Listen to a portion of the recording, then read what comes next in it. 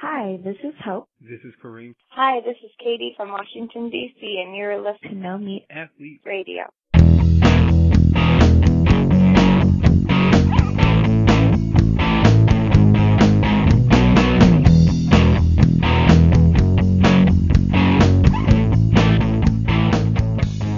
Hey everyone, Matt Frazier here with episode 12 of No Meat Athlete Radio, joined as always by my co-host Doug Hay. Hey Doug.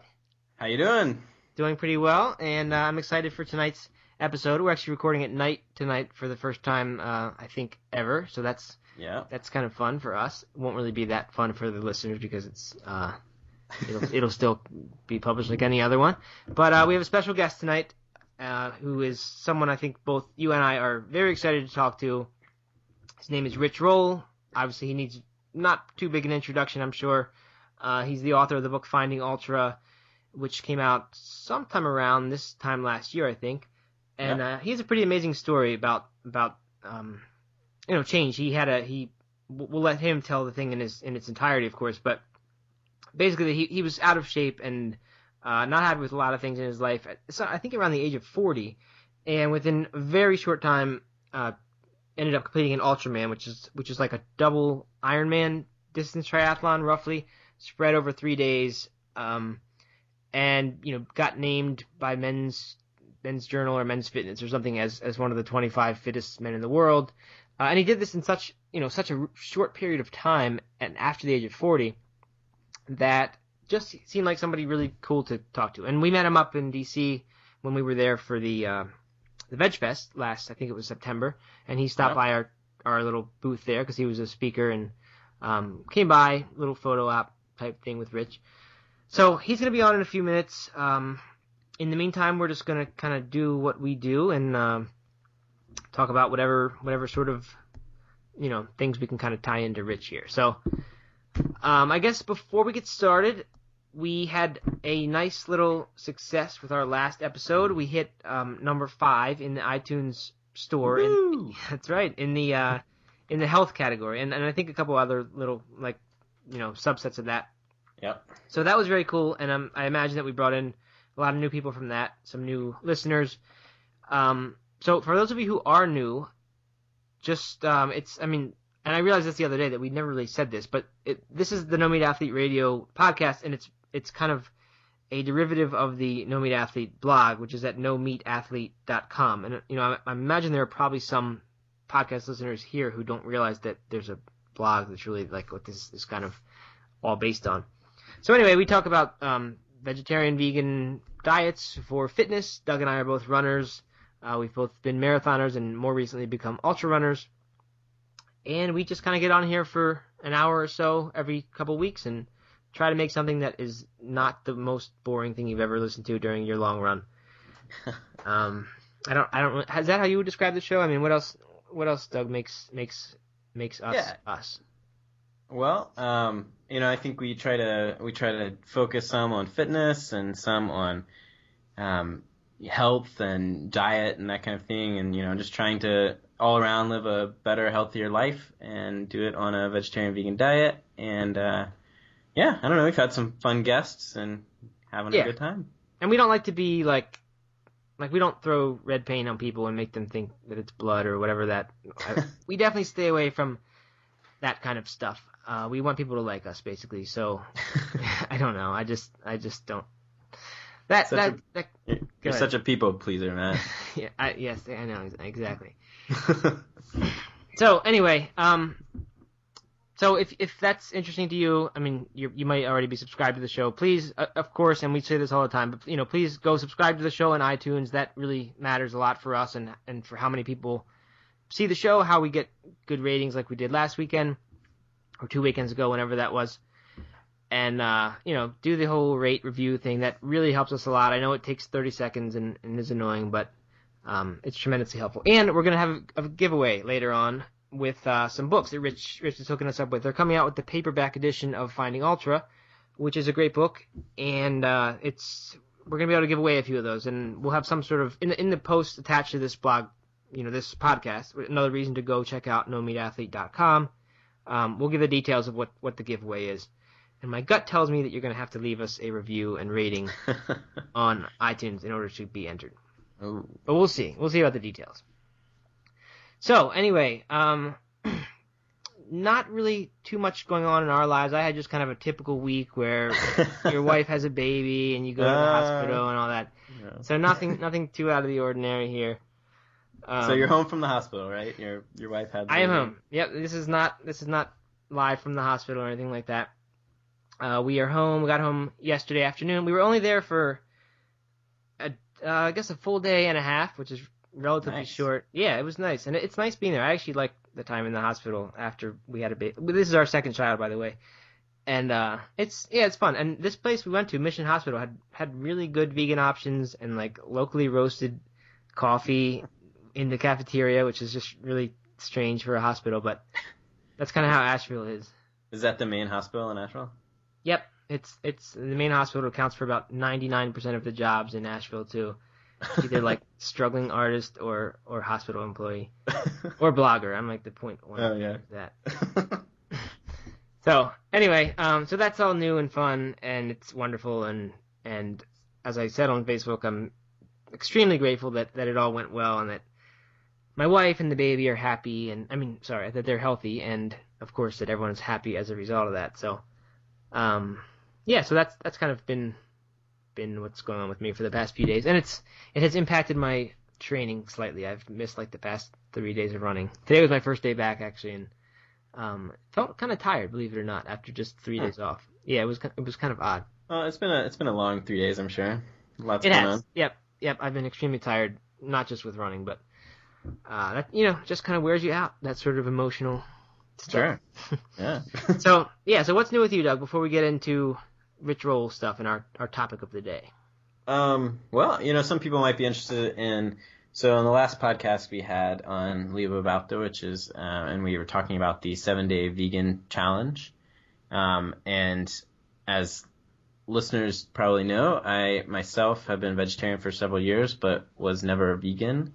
And I took the challenge, and I'm happy to report that we are still doing well. Me and my fiance have been vegan inside the house, which is great. So everything we cook has been vegan, and outside the house we haven't quite made that step fully, but we've definitely been choosing more vegan options and that kind of thing. And it's been a great journey. It's been really fun, and I think that this approach of kind of taking steps rather than going all in is helping us out a lot. And I think naturally, meals will transition out the more we get involved. The more vegan meals we cook in the house, the less we're gonna want to eat outside the house and that kind of thing. So it's been good. Yeah, I like that strategy. That's something that we did not like officially do. We never said from now on we only eat vegan in the house and outside we can still have cheese or whatever. Right. But we did do that for I would guess it was several months in a row of pretty much doing that. We just kind of stopped buying cheese. We kind of stopped wanting to buy cheese, so we just didn't. But then every once in a while, I think we would make exceptions if we would like order pizza in the house. That would kind of be counted as eating out. Yeah. But we stopped buying it and stopped cooking it, which was fairly easy to do. I mean, it's not hard if you're already cooking vegetarian to just choose the smaller, Exactly. the smaller set of recipes that are vegan. And I'm all about small steps. Everything we've kind of talked about with habit change and with Leo last week and other times on this podcast, we've had kind of a lot of discussion about habit change, and it's something that I've paid a lot of attention to over the past year. And that's every once in a while there's someone who does extremely well with like drastic change. And I guess Rich is going to be one of these people once we talk to him, if you know his story from Finding Ultra and anywhere else. But for so many people, it seems to be small steps are the key, because it's kind of what, like, the big hurdle is just basically the way to change a habit is to make it really, really hard to fail the habit. Like just make it really easy and not hard. Don't overestimate your willpower. That's what everyone seems to do, and everyone kind of has the idea that they can, that they'll be able to put up with the tough moments, and they try to take on too much at once. So that's like the hugest theme of habit change seems to be make it as easy on yourself as possible and as gradual as possible. And in some ways that, it feels less less sexy or less dramatic because Yeah. you know if your end goal is to go vegan, why would you only go half vegan? But Right. it's not as cool as going all the way. But you're more likely to fail, or some people may have a lot more issues, and I think that would have been us. So I think that taking steps, whether it's with health or diet or whatever, and transitioning into it is much more realistic and practical. It is, and you're right. It's not sexy, and it's also like it feels like you're not making any progress. Like if your goal is to go out and run a marathon, and you like, let's say you're sitting on the couch and you don't do any exercise, and then you decide you want to run a marathon, you want to start with people want to start with going out and running 3 miles because it feels like that's the shortest run in any training program, so you might as well just go do that. Right. But what you need to do if you really haven't done much at all, or even if you're just not new to, even if you haven't been habitually running, you need to get out there and run for 2 minutes or 5 minutes and get your brain used to the idea of I run after I get home from work or after I wake up. And it's not about making gains in your mileage. It's about making gains in getting your brain to decide that this is the time you run and linking some sort of trigger to running.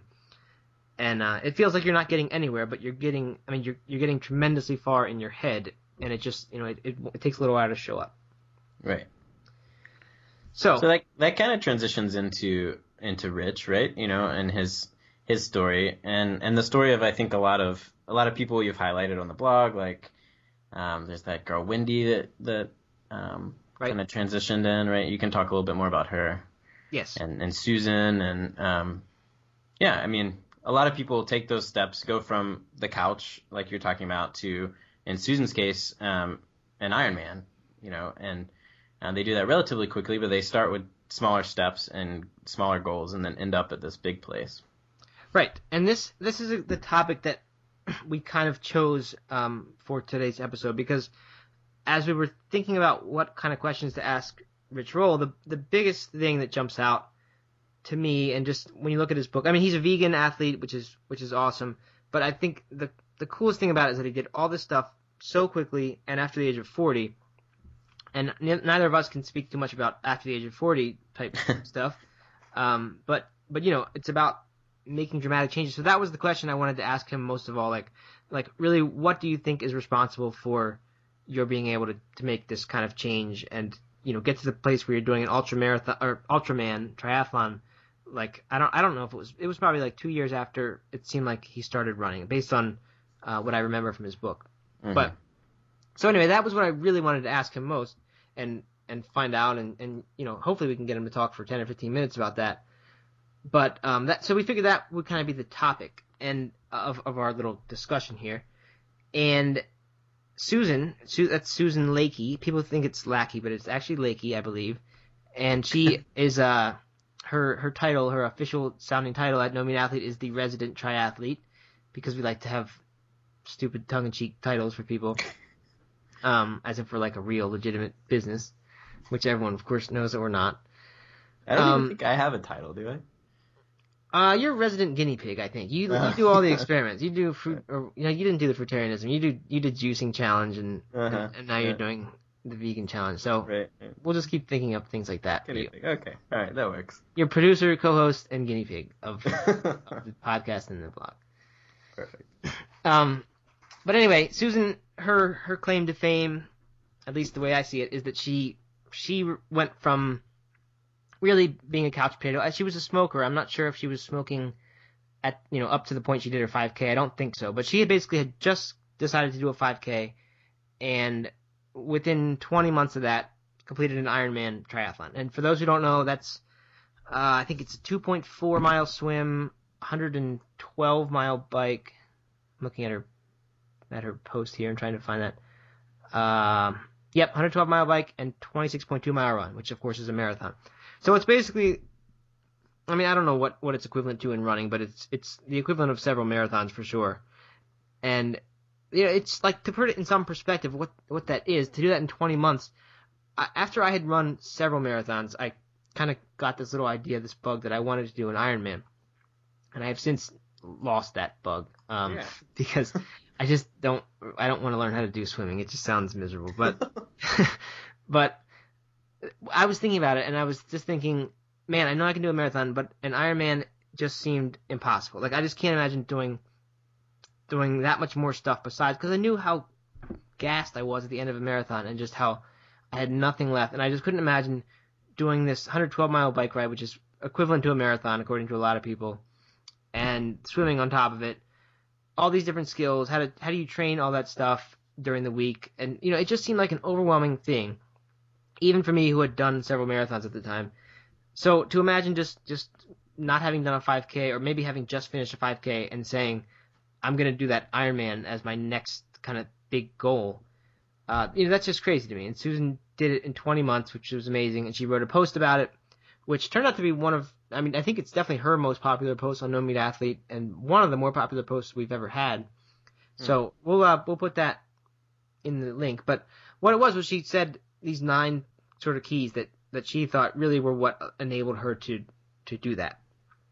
And we won't go into all of them here, but I'm trying to think the ones that, when I was looking at this earlier, the big one that jumped out at me, because it's something that I saw that Rich had done, she had done, Wendy, who you mentioned earlier. Wendy, by the way, is someone who I actually met her like a month or two ago in Asheville. She was coming through, and she had used the Marathon Roadmap a long time ago and wrote this nice little case study, or I did a case study with her, but she had lots of good information. Her story was really inspiring, how she had this idea that she wanted to run a marathon, and people said, her friends and people kind of said, no, they just kind of downplayed it. They said, no, you can't really do that. That's for crazy people who are great runners. And even her doctor, I think, kind of told her that it wasn't a great idea.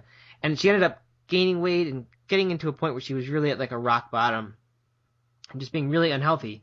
And then she just started running, and she started doing it, she said, one little step at a time. Like by the end of a summer, and this is what we kind of just mentioned, this idea of really slow gains at first, but you're building this habit. And she said by the end of this summer, after she had decided to do this marathon, she was running she could run, I think it was like 2 miles or something without stopping. And, that was several months that led to that. And it doesn't seem like she really gained much. But it wasn't all that much longer after that she ran her marathon. So that was kind of one of the big things is this idea of taking small steps. And I'm not sure if Rich is going to have a small steps version of his story. I know he did spend a lot of his training time at like a really low heart rate, something I think had to keep it below 140, which is like in that total aerobic zone, not crossing the threshold at all. Right. And I consider that kind of small steps, like training for Sure. I don't know how much kind of time you put in, but training like that certainly feels like small steps, and it's not exciting, and it's it even feels like you're boring, and it's like, where am I getting anywhere, and what's the benefit of all this, which is exactly what we're talking about. Mm-hmm. But the other big thing that Wendy did, and that all of us I think shared in our whatever transformations you and I have made, Doug, and then these more dramatic ones like Susan and Rich and Wendy here, was that they picked something and said, I'm going to do this, even at a point when it seemed unreasonable. So for Wendy, it was this marathon. For Susan, it was the Ironman after she had only just run a 5K. And for Rich, of course, it was the Ultraman, which I think he had recently attempted a half Ironman shortly after getting back into running, and it was kind of a complete failure. I think he DNF'd, and somehow he set his sights on the Ultraman. He decided what to do next after that, and like what would be a good inspiring goal. And the Ironman he wanted to do, but then he realized how popular they were, and that it would be a year wait before he could do one. And at that phase, he decided that, and he had just gotten back into running or back into any kind of fitness, I believe, like a year before this. And he said, a year is too long to wait. I can't do this. I'm going to sign up for this other one, which is much less popular, basically because no one does it, because it's impossible to do a double Ironman. But he picked that one, and it was easy to sign up for. And I guess, no, it wasn't easy to sign up for. He had to jump through some hoops to get into the race, but it wasn't full like Ironmans were. So, and then you and I, we both, as you mentioned earlier, Doug, to me when we were talking before this show started, that we both went from being non-runners to being marathoners. Is that right, Doug? I mean, you did that too? Yeah, absolutely. My story is not that dramatic, but I was kind of the kind of guy who goes to the gym a couple times a week, runs a few miles, spends a little time on the weights, that kind of thing. And then for some reason one night, me and my roommate decided we were gonna find a local marathon, and signed up. Signed up that night. We had a couple beers and probably weren't, made a little mistake, and Right. we signed up for the Baltimore Marathon, and it was like 5 months away. It was a ways away, but and then all of a sudden, the next day I woke up and had to find a training plan to run this marathon. Right. Yeah, and But- a lot of people say that like sign up for a race and that's the key to doing it, because then you have to do it. And I don't think that really works for everyone. Like I think you need to be of the mind that like you said, you need to be kind of in this sort of crazy state where you just kind of do it. Like you're not doing it because it'll guarantee you do it. You're doing it because it just seems like an amazingly great thing to do, and you're so excited about it that you can't Sure. resist signing up and doing it. But it also, took us. I think we did pretty well because we had enough time. We did a 10K and a 10-miler and a half marathon. We took race steps because neither of us had raced all that much. Took steps in races to build up to the marathon. So it wasn't like, it was. I guess it wasn't that dramatic because we were taking these steps. Yeah, so I mean, you weren't. It's true that you ran intermediate races, but from what we're kind of saying is that you weren't a runner. You decided I'm going to run a marathon, Right. and then you ran that marathon. I mean, you got there in steps, and Susan did exactly the same thing. That's one of her 9 keys was to, let's see what she said. Build gradually. Key number 4. She said focus on the next race weeks away, not on the Ironman months away. Right.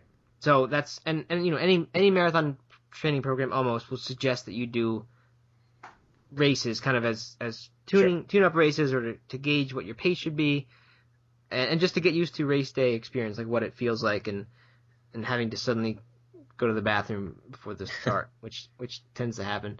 Yeah. And what was you had a similar story to me, right? What was your story? Yes. Our story was that I and some college roommates were really into weightlifting, and we were like totally into trying to get bigger and just put on muscle, and we didn't care at all about running. None of us liked running. None of us ran, except occasionally to like as like the fat burning part of our routine or whatever. We would do that around like this indoor track that they had at James Madison where I went to college. And we were just like kind of competitive with each other. So one of us was like, "Oh, I'm gonna do a half marathon so I can lose fat," and then the other was like, "Well, yeah, I'm gonna do a full marathon then." And then it was like, "Yeah, let's all do a full marathon." And this was exactly like you described. We'd had a couple beers and it just seemed like a great idea. So we picked San Diego Marathon because it was cold in Virginia, and we thought, "Oh man, San Diego would be great. We're gonna go there and wear sunglasses and shave our heads and run a marathon." So. Big muscles and all. Yeah, right? Yeah. If you saw my marathon pictures, it doesn't even look like me. Like I was so much heavier than I was now, and I was strong and muscular, but in horrible physique for a runner. It was not like the way to run a marathon. And if you looked at like my picture, I had this bandage around my shin because I had these horrible shin issues as a result of not knowing what I was doing. But all 3 of us did run, and we all finished. It wasn't pretty. We took us like 4 hours and 50 minutes when we thought. We thought that day we were going to qualify for Boston. That was our goal. Was a 3:10. And even like at mile 5, we were still keeping up that pace. And we're like, oh, we got it today. We just had no idea like that. No kidding. 10 miles in, you would just crash and burn if you weren't able to run at that. And obviously, and we were not at all trained for that. So, but I mean, so yeah, it's funny and it was stupid, but we did. It was the same thing. We were not runners at all, and we decided that 6 months from now we're going to run this marathon, and we got it done, which is kind of cool that anyone can do that sort of thing. I mean, if you didn't care about fitness and you didn't care about doing it fast, and your goal was just run a marathon, get across the finish line, then we did it. So it's I don't know. It's a story that is funny, but I'm proud that we actually got that done. Yeah, and you're definitely going to gain fitness in the process. I mean, maybe not if you're not running, you're not training that much. But for me, I went from I lost probably 15 pounds and became a runner really. I went from running 2 miles every other day on the treadmill to doing 18-mile training runs. And that was a big change for me. Yeah, I mean, I would say if you do it right, then you almost can't help but to gain fitness. It's possible, I think, that you could do it wrong and get yourself all injured, like I did. Right. But But yeah, I mean, if you're someone who is, if you make that transformation from being non-runner to runner, like if you really change and your mindset changes and you get serious about training, then yeah, you almost can't help but to gain some fitness. And there are people, of course, who gain weight during marathon trainings and they wonder what's happening. But generally that's not somebody who's out of shape and is training for their first marathon. It's someone who like is a runner or is already super lean and fit, and then they start training for their first marathon and they wonder why their body's put on 5 pounds.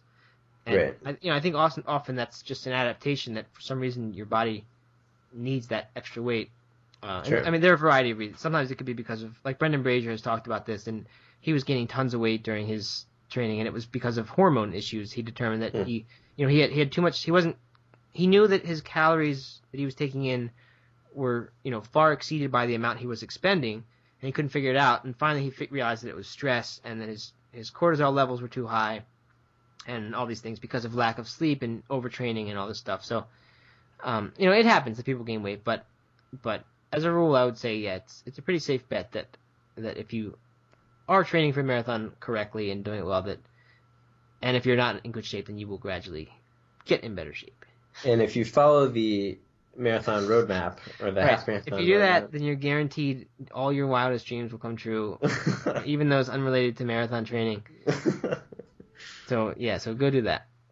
Definitely. All right, so let's see. What else about Rich here do we have to talk about? Not too much. I mean, we've kind of said these little things, and I'm interested, without leading Rich on and trying to make him say that yes, small steps are important and making a big commitment is important. Without doing that, I'm interested to hear what he says, what he attributes this amazing change he made to, and see if any of these themes present themselves. So that's kind of it. I guess Rich is going to join us in just a few minutes. So anything else, Doug, that we should mention before we get to him? No, I think that's it. So we can move right on into the interview. All right, let's do it. All right, so here we are with Rich Roll. Doug and I talked about him a little bit before and gave a little bit of a brief introduction. Among other things, he's the author of Finding Ultra. He was voted one of the 25 fittest men in the world, I think, by Men's Fitness magazine. Correct me if I'm wrong there, Rich. That's right. Has a brand new podcast, or I guess it's not really brand new now, but it's still a fairly new podcast. Has done extremely well for the short amount of time it's been around. And, just incredible athlete, amazing guy, with a fabulous story of his own. So, Rich, thank you so much for taking the time to be on here with us. Yeah, thank you. It's always a pleasure to talk to you, Matt, and I love what you guys are doing. And first off, Mazel Tov on the new addition to your family. Yes, thank you very much. You're probably going on no sleep. Yep, absolutely. Last night was terrible. Good. And I'm psyched that you guys are doing a podcast. It's the future. It is the future, and I'd be lying if I didn't say that we were inspired by you. We'd kind of let it die a little bit, just because, I don't know, I hadn't seen.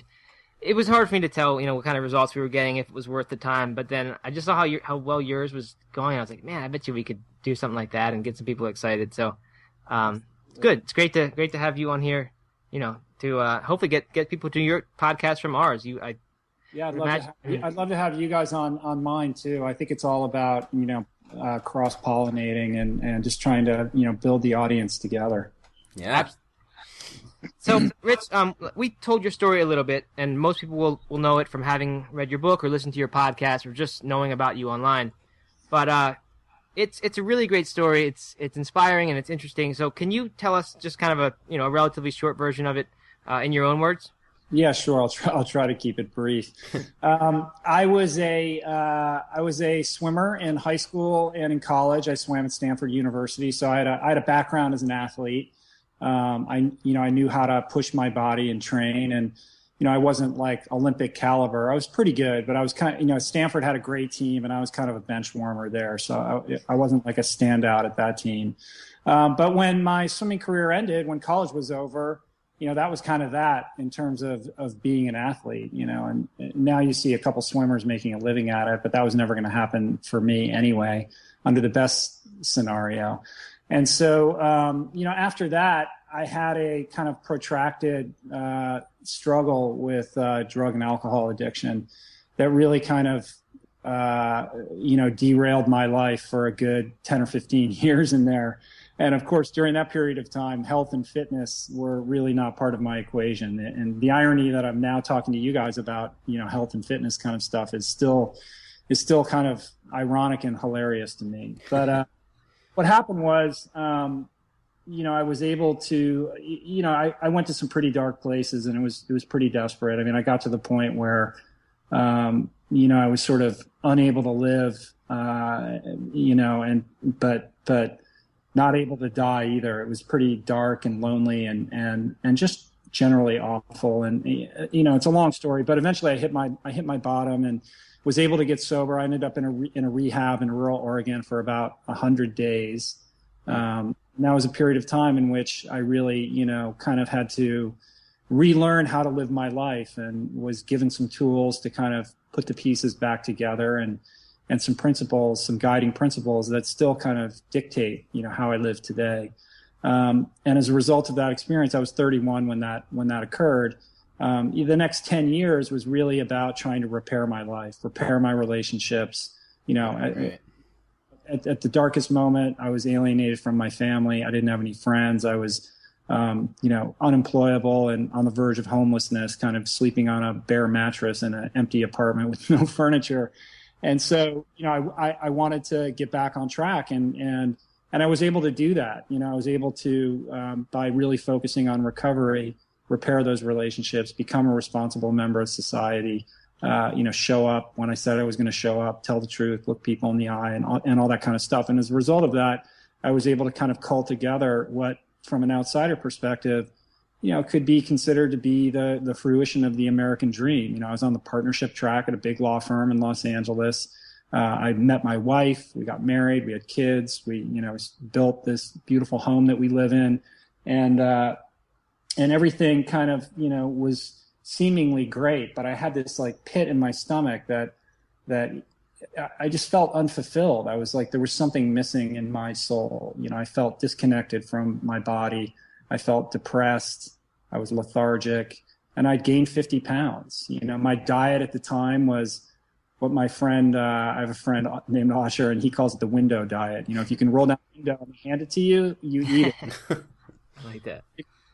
Very guiding principle, fast food, cheeseburgers, French fries, nachos, pizza, Pizza Hut, Taco Bell, like all that kind of stuff. And, I just considered myself too busy to pay attention to it. And my eating habits were formed as a youngster, as a swimmer, when I was training, 3-4 hours a day. And, after swim practice, you get a box of donuts and then go to McDonald's, and calories were king. And I never seemed to be able to get enough calories. And, when swimming was over, those habits persisted, and they were very difficult to break. Not that I even really wanted to break them. And I suppose when you're younger, you can get away with that for a while. But, as I was inching towards 40, it really all caught up with me. And by the time I was 39, I weighed 210 pounds. So I wasn't like super obese, like Biggest Loser candidate. I was hefty. I looked like a typical, guy in the partnership track at a law firm, filled out, the round head and the whole thing. Yep. So it wasn't so much about the weight as it was just this feeling of disaffectation that I had.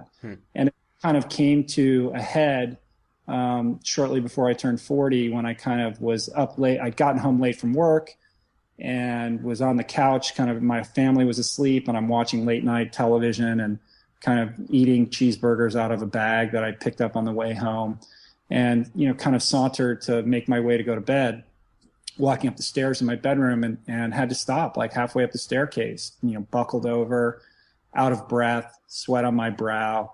And I kind of had a little bit of a panic attack. Like I had tightness in my chest. And, heart disease runs in my family. My grandfather had been a champion swimmer. He was captain of the University of Michigan swim team back in 1929. And at that time, that was, the Stanford University of its day in terms of being the best swimming program. And he was an American record holder, an Olympic hopeful, and, a colleague of Johnny Weissmuller. And And he remained fit and active his whole life. He continued to swim in Lake Michigan and was an all-around great guy, and ended up dying of a heart attack at age 54. He wasn't weight, he never smoked. And so my mother would always, he died when she was still in college. And unfortunately, I never had the chance to meet, this guy that in many ways is kind of a doppelganger. I was named after him. He looks a lot like me.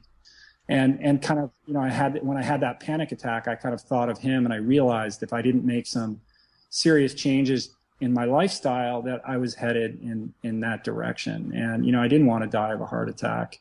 And because I'd had this kind of moment of clarity getting sober, I was very attuned to this idea that these sort of moments of willingness come along in your life, and it's critical that you seize them and act on them immediately and seriously, or they pass. And I was able to do that and get sober, and it changed my life. And I realized that I was once again having one of these moments, and that it was crucial that I do something immediately, because if I just kind of blew it off, a couple of days later, I'd just forget about it and go back to what I was doing. And that kind of launched a journey that ultimately had me adopting, kind of falling in almost by accident into a plant-based diet. And it wasn't because, I was reading NoMeatAthlete.com and watching Forks Over documentaries that are now available. I mean, this was what kind of preceded that, not by very long, but got back into it almost by accident. And it's a long story. I'm trying to keep it short, and I know I'm still being long.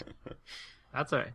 But what I found was that when I started eating plants, I felt better. I felt like an amazing surge in vitality. And once I kind of switched into 100%, whole food plant-based diet, I couldn't believe the difference in how I felt. I was literally bouncing off the walls with energy.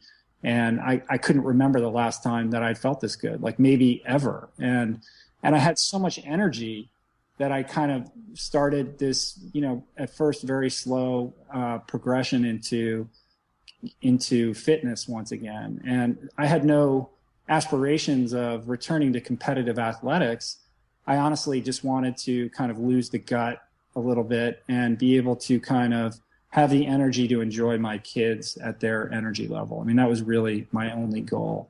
And all the kind of Ultraman and events that followed really started from that place. And what happened was, the more I live in this beautiful area where there's trails all around, and it's like cycling mecca. And my wife bought me a bike for my 40th birthday. And I started enjoying just being outside and connecting with this part of myself that was so much a part of my youth that I'd kind of pushed aside and forgotten about. And I realized how much I loved it. And it was starting to fill that kind of void that I had, that kind of hole in my soul. And the more I did it, the more connected I felt to my body and to my spirit.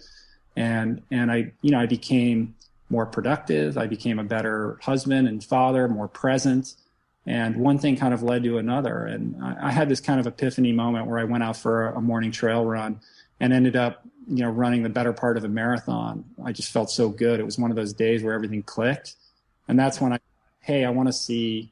wonder what I could do. I wonder if I actually trained for something, what this body is capable of. And the question I really wanted to answer for myself was just how resilient is the human body? Because I'd abused myself for so long with drugs and alcohol and terrible food.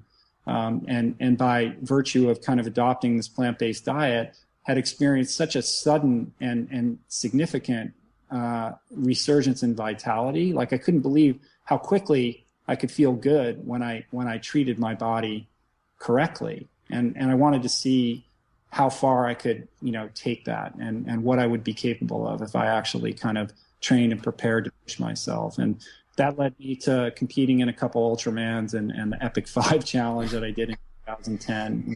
We can talk about. Sure. Yeah, and we should clarify what an Ultraman is for people who don't know. Rich, can you tell us what that is? So, most people have heard of an Ironman. An Ironman is a really long triathlon, and during which, in the period of one day, you swim 2.5 miles, and then you ride your bike 112 miles, and then you run a marathon. And the Ultraman kind of takes it a step further. It's a 3-day stage race during which you circumnavigate the entire big island of Hawaii, which is, for those who've never been there, is quite a large island. It's about the size of Connecticut. The first day, you do a 6.2 mile ocean swim, and then you get out and you get on your bike and you ride 90 miles. The last 20 of which is up this mountain to Volcanoes National Park. Like the last 20 miles is basically climbing. And then the second day, you wake up in the morning and everybody starts again, and you ride your bike 170 miles around the eastern end of the island, up to the northwestern point, a little town called Hawi, which is the turnaround point for the bike course at the Ironman World Championships. And then the third day, you run from Hawi back into Kona, which is a 52.4 mile run, a double marathon, along the lava fields that you've probably seen on TV if you watch the Ironman. So pretty hot, a hot and arid course, a lot of long straightaway highway. So that's it. It's an interesting. And what captured my kind of imagination and interest in doing this as opposed to an Ironman was I had read an article about it, and it just seemed like so different than Ironman. Like it was only 30. It's an invitation only race. They select 35 people a year to participate in it, so they keep it really small. Competitors from all over the world, and every athlete has to bring their own crew that follows them in a van, takes care of them, feeds them, and has spare bike parts and the like. And it's this kind of crazy adventure that all these athletes and their crews kind of participate in a very communal way, where the crews are helping out the other athletes, and the kind of predominant theme is to make sure that everybody finishes. And if one crew who's helping an athlete has to help out another athlete, they do. And in Hawaii, they call it ohana, which means family. It's sort of this family experience. And of course, it's a race, and you want to win or do well, but more than that, it's really this shared experience. And there's no money, there's no prize money, there's no media, it's kind of like what Ironman must have been like back in 1979 when it first started. And I thought that was really cool, and it's a really special event. Cool. So Rich, there's probably a lot of people out there right now who are sitting on the couch, feeling exactly the way you were, maybe a little overweight, a little lethargic, and, they maybe have tried to, change their diet and get in shape. They probably don't want to run an Ultraman, but, maybe a marathon or just even go out and, participate in some local, 10 milers or something. Why do you think that you were successful, and what kind of steps do you think that people should take to really, embrace the new lifestyle? Well, I mean, I guess it's a multi-part. I mean, the first part of it, why do you think I was successful at it? I mean, had a swimmer younger, like I knew how to train. I enjoyed pushing my body, and I suppose that on some level I have a certain sort of genetic aptitude for it that I wasn't aware of. Right. And because of my sort of addiction issues, I'm prone to extremes, that's for sure. And I can be obsessive compulsive, and sort of ultra endurance events are perfect for that. That's not everybody's cup of tea, and I don't blame you. And I think just for people out there that are looking to make a shift or want to just get a little bit more fit or change your diet a little bit, the most important thing is to just begin. When I began, I didn't have any big goal or anything like that. Like I just wanted to lose a little bit of weight or feel better, like I said. Right. And so I just started. I didn't try to, dictate where it was going to go or be kind of results oriented. More changing my lifestyle. I wasn't interested in going on a diet. I was interested in changing the way that I was living my life, and I made baby steps towards that. And one of the things that trips people up is, they're very result oriented. It's all about like what the scale says. I don't even have a scale at my house. That has nothing to do with, anything that I do. And the second thing is letting go of this idea of perfection, and I think that it really becomes a self-defeating principle for a lot of people, because especially when you're talking about eating a plant-based diet or being vegetarian or something like that, it sounds severe and restrictive. And it tends to make people think about what they can't eat instead of what they incorporating new things into their life and into their diet. And it's inevitable that, if you begin, like, let's say, I want to eat plant-based, and then you have a weak moment and you end up eating a cheeseburger, instead of throwing up your arms and saying, well, that was, I only made it 2 weeks and I had a cheeseburger. This is obviously like impossible and I can't do it. So forget it.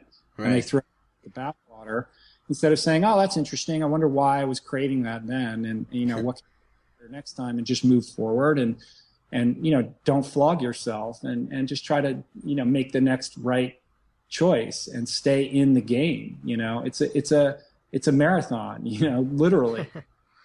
It's about your life. It's not about what's the scale going to say next month. All right. So let's get a little bit nerdy. Speaking of marathons, with the running and I mean, more generally than just general endurance training, but I've been wanting to ask you this for a while, ever since I read it, about your actual training, where you went through this period. I don't know if it was the first 6 months, it was like the phase 1 or phase 2 of your training, and you didn't let your heart rate get above 140, I think it was, for running. Right. Is that, someone once emailed me and said, I don't know if I wrote about that once or something, and someone said, yeah, well, that's that Maffetone method, or Maffetone, I don't know how to even say his name. Can you, what is that? What specifically were you doing? Was it just your coach's specific program, or was it like a known approach? The idea behind it, I mean, there's a coach called Phil Maffetone that kind of champions this approach to training. And, I wouldn't say that I haven't read his books or whatever. I did hire a coach and kind of took direction.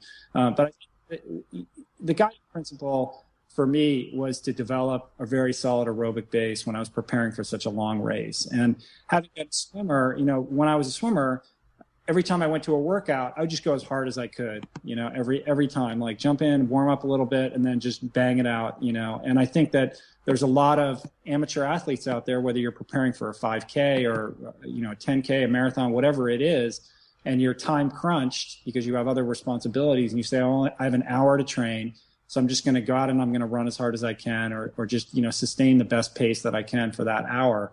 I think what happens is, most people are training in what we call the gray zone. They're not going slow enough to really develop their aerobic machine, but they're not going hard enough to develop the power and the speed. They just stay in this middle area where they're kind of a very inefficient way to train, where you're not really maximizing either of those two energy systems, which you need to, maximize your potential and your performance. And so you can reach a certain level of proficiency training in the gray zone, but you will quickly reach a glass ceiling. And that's why you see so many amateur athletes out there that kind of run the same times every year, or they can't really seem to improve. And for me, it was about taking a step back and saying, I need to develop my aerobic base. And yes, my coach said, when you go out and you run, I don't want your heart rate over 140. And when you're on the bike, I don't want it over 130. And now I get emails and tweets saying I'm running, with my heart rate of 140. And I'm like, no, it's not. That was based on a lactate test that I did. That was, for me, it was 140. For you, it might be something totally different. It might be 150. It might be 130. I don't know. You have to go out and do that test to figure out what it is. But the idea really is polarized training.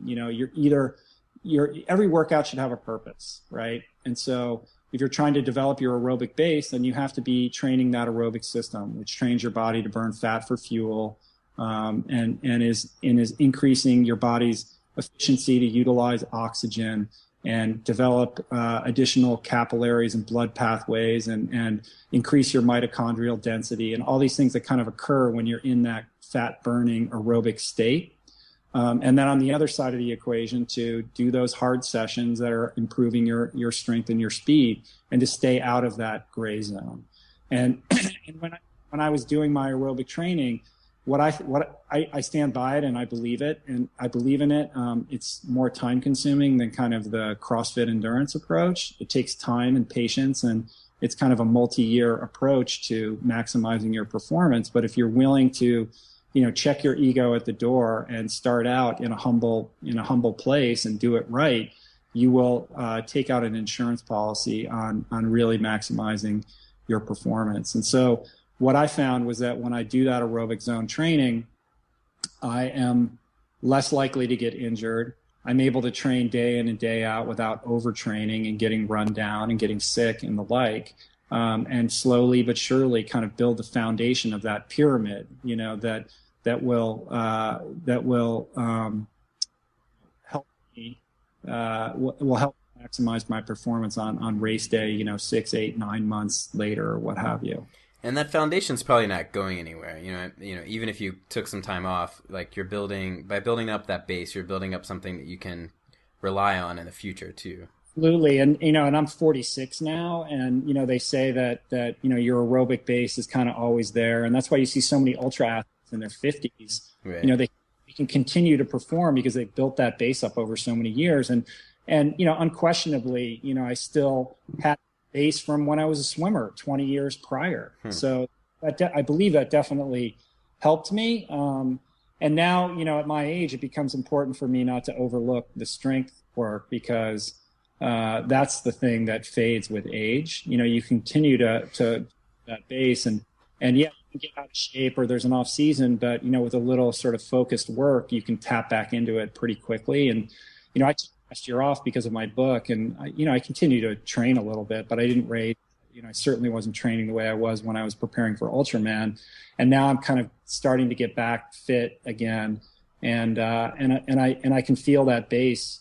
I can feel myself tapping back into that base once again. Like it's there. It's always there to access it, and I think that it's important for amateur athletes out there to kind of, understand better, especially when you're time crunched.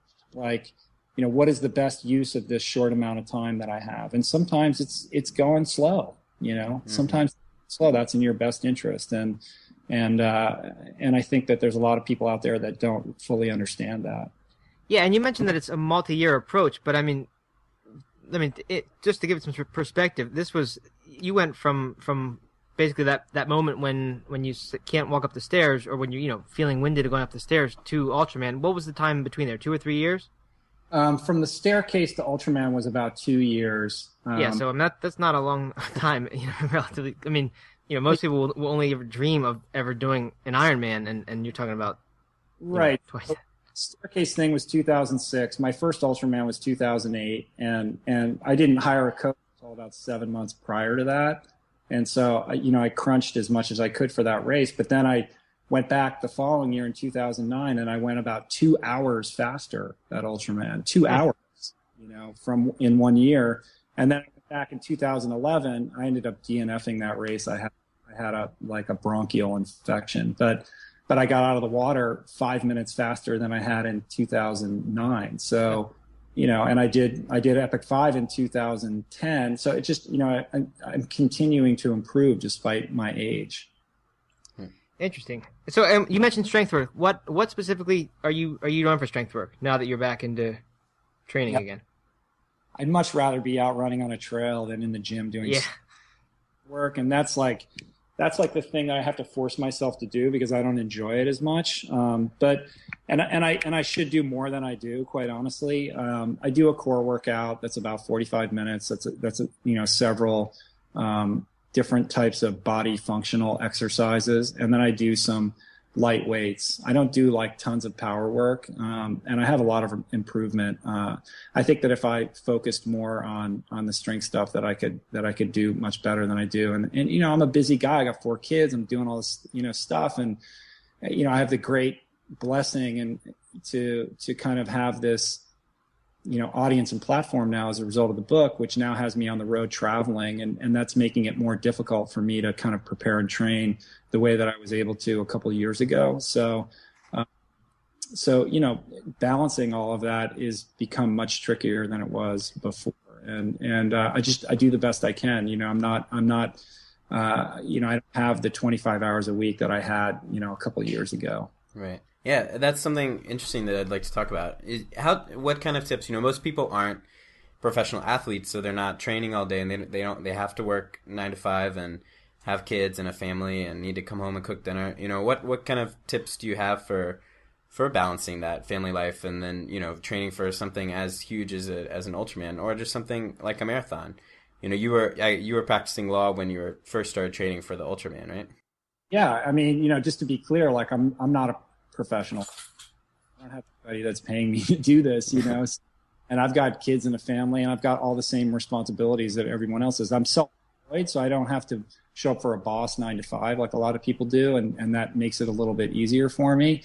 But I think that when I set out to train for Ultraman and I had to figure out how I was going to find all those hours, I had to sit down and get really honest with how I was using my time every day, and that was not fun. I literally sat down using like Tim Ferriss's 4-Hour Workweek book as kind of a primer, and where am I wasting my time?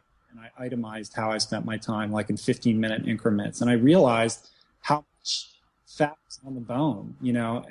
Living in Los Angeles, there's a lot of driving. I used to drive from my house, which is kind of out in the boonies, into Beverly Hills to have these work lunches. I was like, those got to go. That's a waste of time. Whatever I can accomplish in that lunch meeting, I can do on the phone. Whatever, sort of conference calls need to be pushed to email. And, how much time am I spending surfing the internet? And how much time is just, doing stuff that is a luxury and is not, moving forward in terms of achieving these goals. And I had to make some cuts. I couldn't come home and watch late night television. In fact, I cut television out completely. And I did a system that made it work, but it's not sustainable for me to train 25 hours a week and be married and have kids. Like, I was able to do that for a 6-month period to prepare for this race. But I can't do that 365 days a year. So, I am sympathetic and empathetic to the sort of challenges that, the everyman faces in terms of these things. But I will say, if someone says to me, well, I just don't have time for that, or it must be nice, you have this lifestyle where you can do it. And I'm like, hey man, I had to make a lot of cuts. Like, I had to cut a lot of stuff that I enjoy doing and make some sacrifices to work. And if somebody's serious about a goal, whether it's a marathon or what have you, look at your time. I guarantee you can find there's wasted time in there where you can find an extra hour or two every day to get out there and move the ball forward. But it takes a little. You gotta snap a little denial and look at yourself objectively in the mirror and get honest, really. That's cool. I didn't know that I knew that you somehow knew Tim Ferriss because you wrote that great post on his blog about all the superfoods and everything. But I did not know that you used 4-Hour Workweek, as part of this whole, Ultraman training and everything. I've never met Tim face to face. I had read 4-Hour Workweek, and that was helpful when I was preparing for my first Ultraman and kind of reorganizing my life. And then in 2009, like just after the second Ultraman, he got in touch with me when he was working on 4-Hour Body because he was looking for some vegan athletes. So he interviewed me for that book. I didn't end up in the book, but I had a connection to him. So that's why he was nice enough to let me post on his blog when my book came out last year. Oh, I see. I'm sure you didn't get much traffic from that guest post, right? A little bit. Cool. Well, Rich, the other thing I wanted to ask you about while we're still on the topic of family stuff, and this is maybe somewhat personal, but people always ask me this question.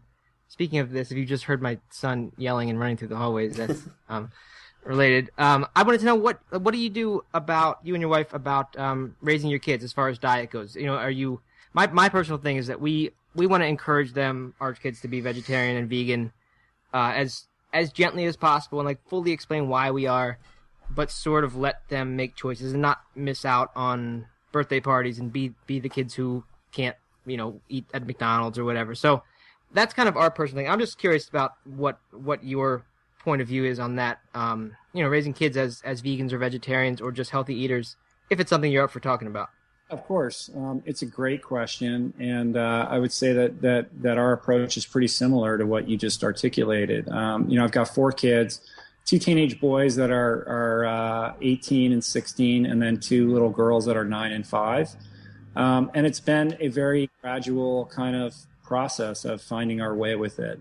Right now, I would say that the 2 teenage boys are 95% vegan. Actually, the older one, the 18-year-old Tyler, he's totally in 100%.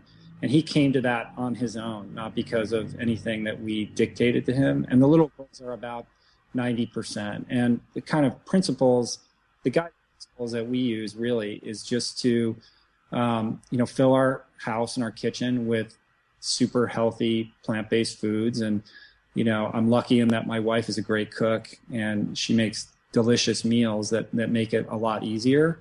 But don't have hard and fast rules. When the little girls get invited to a birthday party, they want cake, pizza, they're welcome and, to do whatever they want without any repercussions or shame or lectures or anything like that. But we just try to educate them about healthy eating, so that they are empowered with the tools to make the best choice for them. And I think when you take the hard and fast rules out of the dialogue, then there's nothing to rebel against, so that when the kids reach 14, 15, they don't say, hey, screw you, mom and dad. I'm going to go eat this and I'll show you. I'm so sick of these rules. There's none of that. It's like, hey, you're your own sovereign being and, do what you feel is best for you. When we're at home, this is how we eat. And the other thing that I think is really helpful is we take the kids shopping with us and we're picking stuff out. We explain why we're getting this and why we're getting that. And then when we come home, we involve them in the meal preparation. We actually teach them and let them help prepare the meals. And that's been amazing, because what happens with that is they develop an emotional connection to the foods that they're eating. And they develop a sense of pride. Like, hey, I know how to make, the little girls know how to make chia seed pudding that tastes exactly like chocolate pudding, and they love to make it. And so that's their go-to dessert of choice, because they know how to make it and they love making it. And so I think the more we do that kind of stuff, then the more kind of invested they are in this way of eating and living. And again, it's not about perfection. It's about this lifestyle and giving them respect instead of talking down to them. Treating them like I said, they're sovereign. Their own decisions for themselves, and just trying to help guide them and kind of be an example. I mean, the most important thing is you can't be duplicitous. You have to walk your walk. If you're going to tell them, hey, we eat like this, then, they can't catch you, going through the drive-through, Yeah, right. Kids are smart. Yeah, absolutely. That's cool. I'm glad to hear that. It's so similar to what, the way we've thought about things, and, everything from having them help cook and having them come to the grocery store. And, our son asks why we can't get stuff, and we say, well, that's junk food. We don't eat that. And he's like, well, why do other people get that? And it's just, it's a conversation. He's only 3 years old, and he has it, and he does really start to understand, kind of the idea that just, we choose healthy food, and it's worked so far. So I'm really glad to hear that similar philosophy has worked for you guys up to this point. Speaking of the recipes, are you still selling the Jai Seed Cookbook? I am, yeah. It's just a digital download PDF. Yeah, and it's fantastic. I know it sounds like a cheesy plug to go right into that, but it really is good. And we make the cookies from there all the time with the raw cacao and almonds and stuff like that. So, yeah, fantastic book. On a follow up to that, I want to do a hardcover cookbook too. So that's in the works. But yeah, that Jai Seed Cookbook has been great. A lot of people love it, and it's super cheap, and it's got all the recipes in it that we kind of developed. My wife, when I say we, I mean my wife, Julie, training. She would say, well, what am I going to feed this guy when he comes back from this ridiculously long run or ride? I've got to repair his body. And she came up with all these great recipes that are also very family friendly, because she's like, well, if I'm going to make this, it's got to be, the kids have to like it too. So it's very accessible for somebody who's kind of new to this way of eating, and it's, if you're scared, oh, it's not going to taste good or what have you. So, yeah, and it's accessible, and it's still at the same time is really, really healthy food. It's healthier than, I think actually you described it once as kind of high vibrating last time we talked. Just more foods that are much more alive than you'll find in a regular vegan cookbook, and at the same time being like you said, family friendly. So it's very good. Nice little balance there, Rich. And I think also, it's about the whole, we're in this amazing time where, this vegan lifestyle, this plant-based lifestyle has never been more kind of popular. And, if you live in an urban area, you have facile access to a lot of these great foods, but you have to be careful too, because now there's all these processed vegan foods, all these vegan, kind of meats and cheeses and all that. And and you have to be careful with that because, it's easy to say, well, I'm eating vegan, so it's healthy.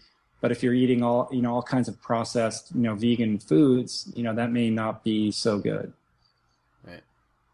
But it's great. Somebody who's new and is afraid of, of the unknown. I think they work really well to kind of helping introduce somebody to this way of eating and then setting them on their own, journey or trajectory with it.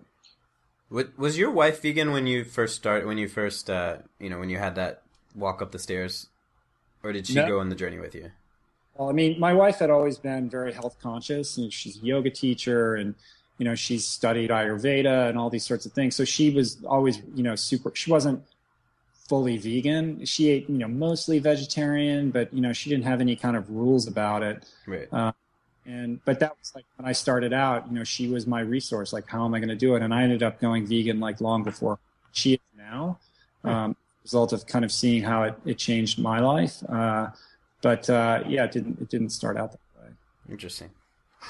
All right, Rich. Well, I don't want to take up too much more of your time, but before we let you go, I do want to talk about your podcast a little bit. Like I said, it's fairly new. It's been incredibly successful. You've had some really great names on there. Michael Arnstein was one that I was excited to see on there the other day, or the other week, I guess. And I wrote a post today actually about. I had not heard the episode, but then Doug told me about it, where you and Andy Bellotti, is that his name?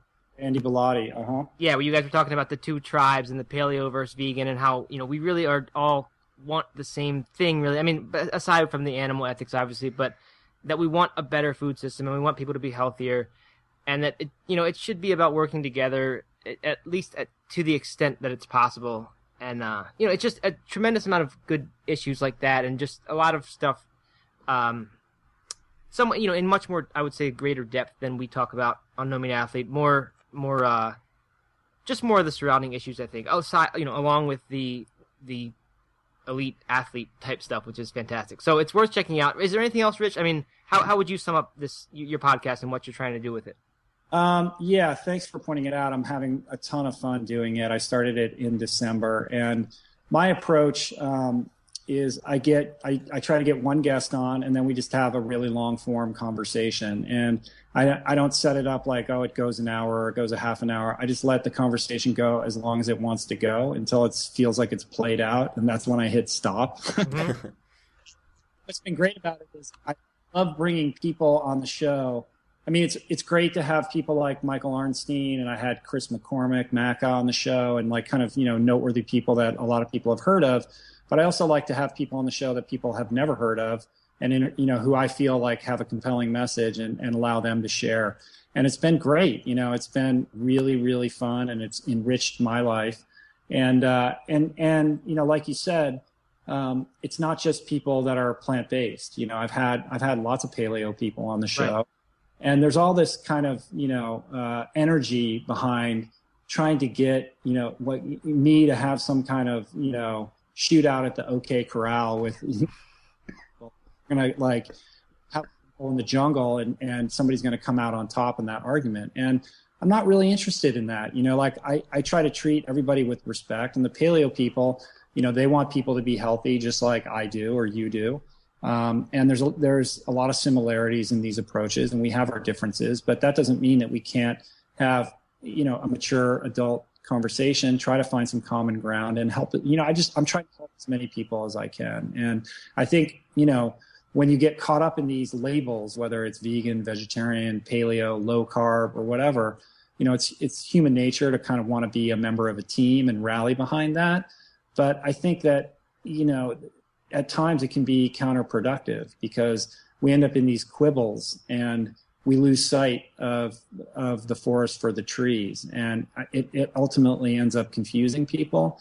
And I think there's a better way of kind of navigating all of it. So I like to have a wide variety of people on. I mean, I've had entrepreneurs on that aren't even athletes. I've had, like I said, paleo people. I've had, the ketosis, no carb people on. I've had athletes. I've had nutritionists, dietitians of all walks of life. And it's been really fun. And I'm so glad that, it's finding an audience, and I'm trying to kind of take it to the next level professionally. And my biggest thing with it is that it's busy. that I'm a little erratic in how often I do it, and I want to set up a system where I'm doing 2 a week, and I'm kind of trying to set some things up right now to make that happen. But it's been great, and I hope that you guys will come on the show at some point. Oh, absolutely. We'd love to. And I'm doing exactly the same thing with trying to be more, less erratic, I should say, with blog posts, not the podcast. But I'm trying to get to 2 a week, just like you said. So it's funny. But I also like what you said about having people on there who, aren't necessarily celebrities or known elite athletes or anything yet. Like Sid Garza, is that his name? Yeah, he's great. Yeah, I'd never heard of him, and I get a lot of, I mean, not that like I'm some super whatever blogger celebrity, but like get tons of book review things, like more than I can possibly read. And he had mentioned to me in his that he, when he wrote to me, he said that he was on your podcast, and like that made me take a second look and then get the book, and now my wife is reading it, and it looks really, really good from what I've seen. So I'm looking forward to writing about that. But I think it's just cool that you can, that you're bringing attention to people who just whose philosophies and teachings you really believe in, or just think they're interesting and worth discussing. Giving them a little bit larger platform to get some good stuff out there into the world. I mean, I'm so grateful that I have, an audience and a platform, and I love bringing people on and letting them access that, when I think that they have a message that's worthy of hearing, and it's great. It's gratifying to be able to do that. So guys like Sid and other people, yeah, I mean, it's so fun to do. Yeah, so where can people check that out? Where's the best place? Just go to iTunes and search for the Rich Roll Podcast, or would you rather them go to your site first, or what's the best way to subscribe to that? So yeah, I mean, you can go to iTunes, just in the search window, type in Rich Roll Podcast. It'll come right up, and you can subscribe there. That's the best way. If you subscribe, that would be great. And I also host it on my website, richroll.com. So I do like a blog post for each episode, and I usually put on YouTube a little like 2 to 3 minute trailer of, what you can expect in the episode. So you can go to my YouTube channel also, which is youtube.com/richroll66. Awesome. And we will put links to that stuff at the underneath the show on nomeatathlete.com. And last thing, Rich, I know your book is coming out in a paperback edition, and you and your publisher have been nice enough to offer up some giveaway copies for No Meat Athlete readers. So we'll put some sort of little contest thing together having to do with this post, and people can enter to win that. So I assume then, if a book goes to paperback, that means it's doing fairly well, right? Yeah, it's been great. The book has, succeeded beyond my wildest imaginations, kind of being a first-time writer and everything. And I'm lucky, that it's coming out in paperback. I've been, I'm still new to this whole publishing world, but I know that not every book, reaches a sort of point where it becomes worthwhile for a publisher to issue a paperback. And the fact that they're putting it out is great. It comes out on May 21st. You can pre-order it on Amazon and get it the day that it comes out. And I'm super excited because they just told me that Barnes & Noble is going to kind of put it up front on those upfront tables. Nice. Cool. So I'm really excited about that, and then starting to work on the next book. Oh, neat. I didn't know there was another one coming. That's fantastic. So all good, man. So when's your book coming out? It's scheduled for October 1st or so, but it's been delayed before, so I won't be surprised if it moves a little bit. But it's getting there. It's pretty much out of my hands at this point, so that's kind of a relief. Well, Sure. Keep me posted on that, and of course, I'd like to have you on that show sooner rather than later. But also, you should come on right before it comes out. Absolutely, I really appreciate that, and I will most certainly take you up on that. So, all right, Rich, thanks a lot. The book is Finding Ultra, by the way, in case those people have not heard of it somehow. Of course, we'll link that at the bottom too. It's a fantastic book. I personally I just like how personal it is, and how much of it is about what's going on in your head while you're doing this stuff and training for stuff, and like you mentioned, dealing with family stuff and money issues and time. And it's not what I expected from like an elite athlete book. I thought it would be much more about just kind of race recaps and kind of things like that. So I just love that personal side of it. I thought it was really good for that reason, and I'm sure everyone else will find it interesting as well. So thank you very much, Rich. We appreciate your time as always, and hope to talk to you soon. All right, thanks so much, you guys. I really appreciate being on your show.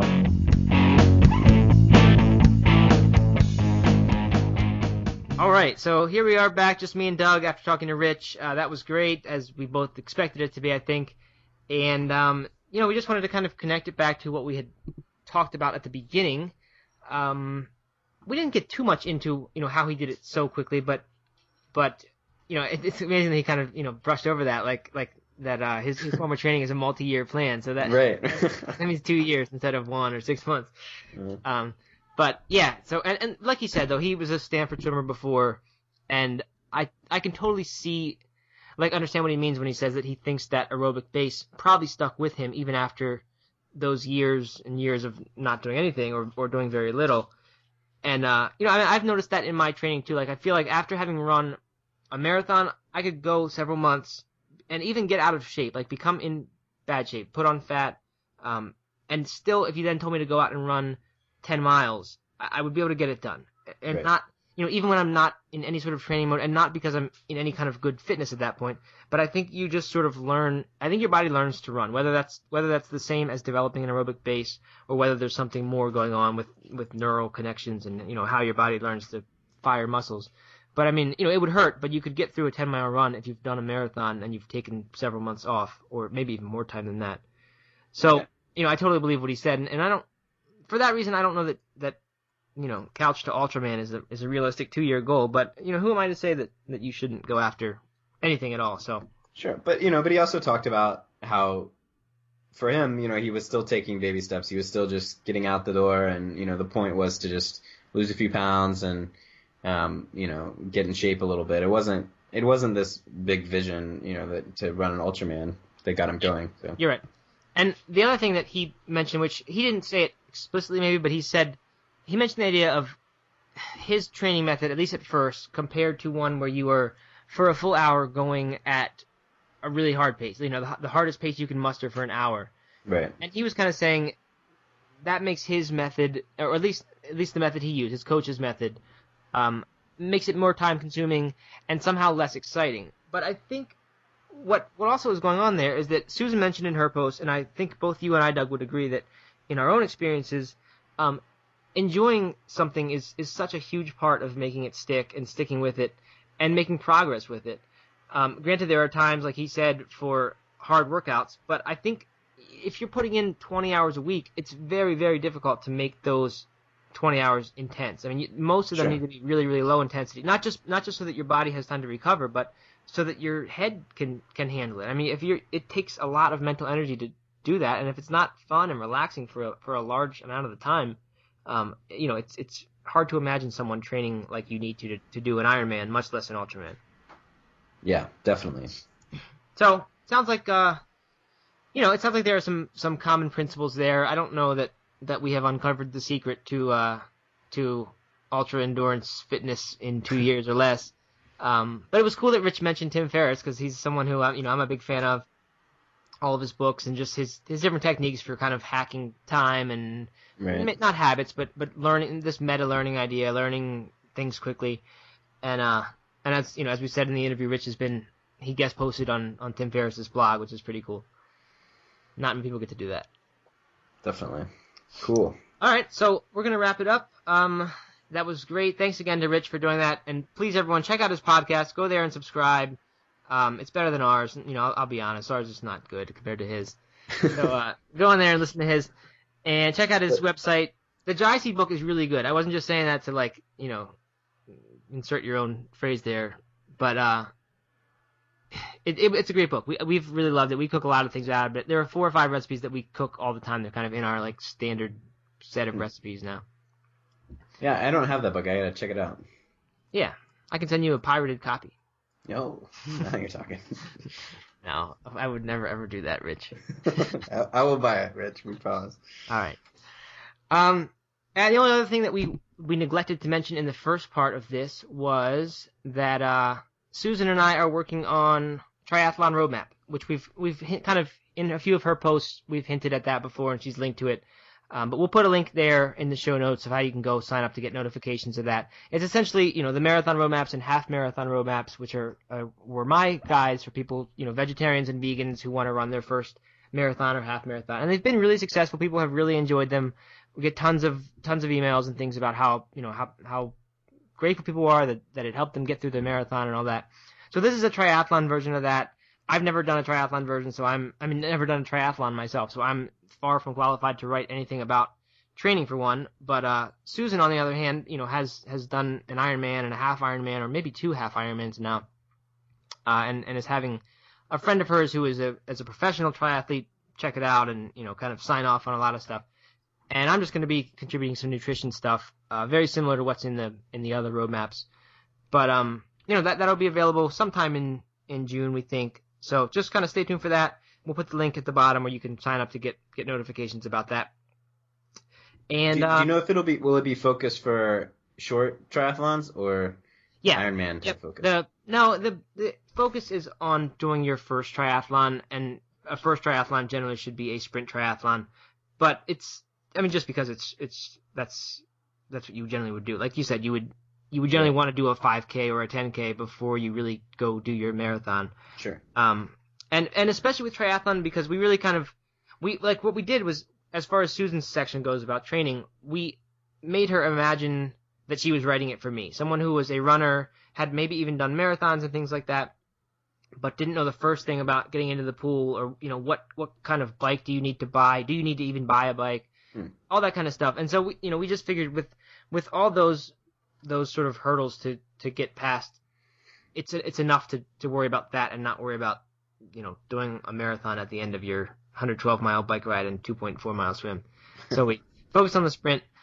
But anyway, that will be out soon. So we'll keep you posted. Great. So I guess that's about it. Too much else to say. I think I'm really happy with how that interview went. I think it was really good, and very cool that Rich invited us to be on his podcast too. I'm kind of surprised, but that's neat.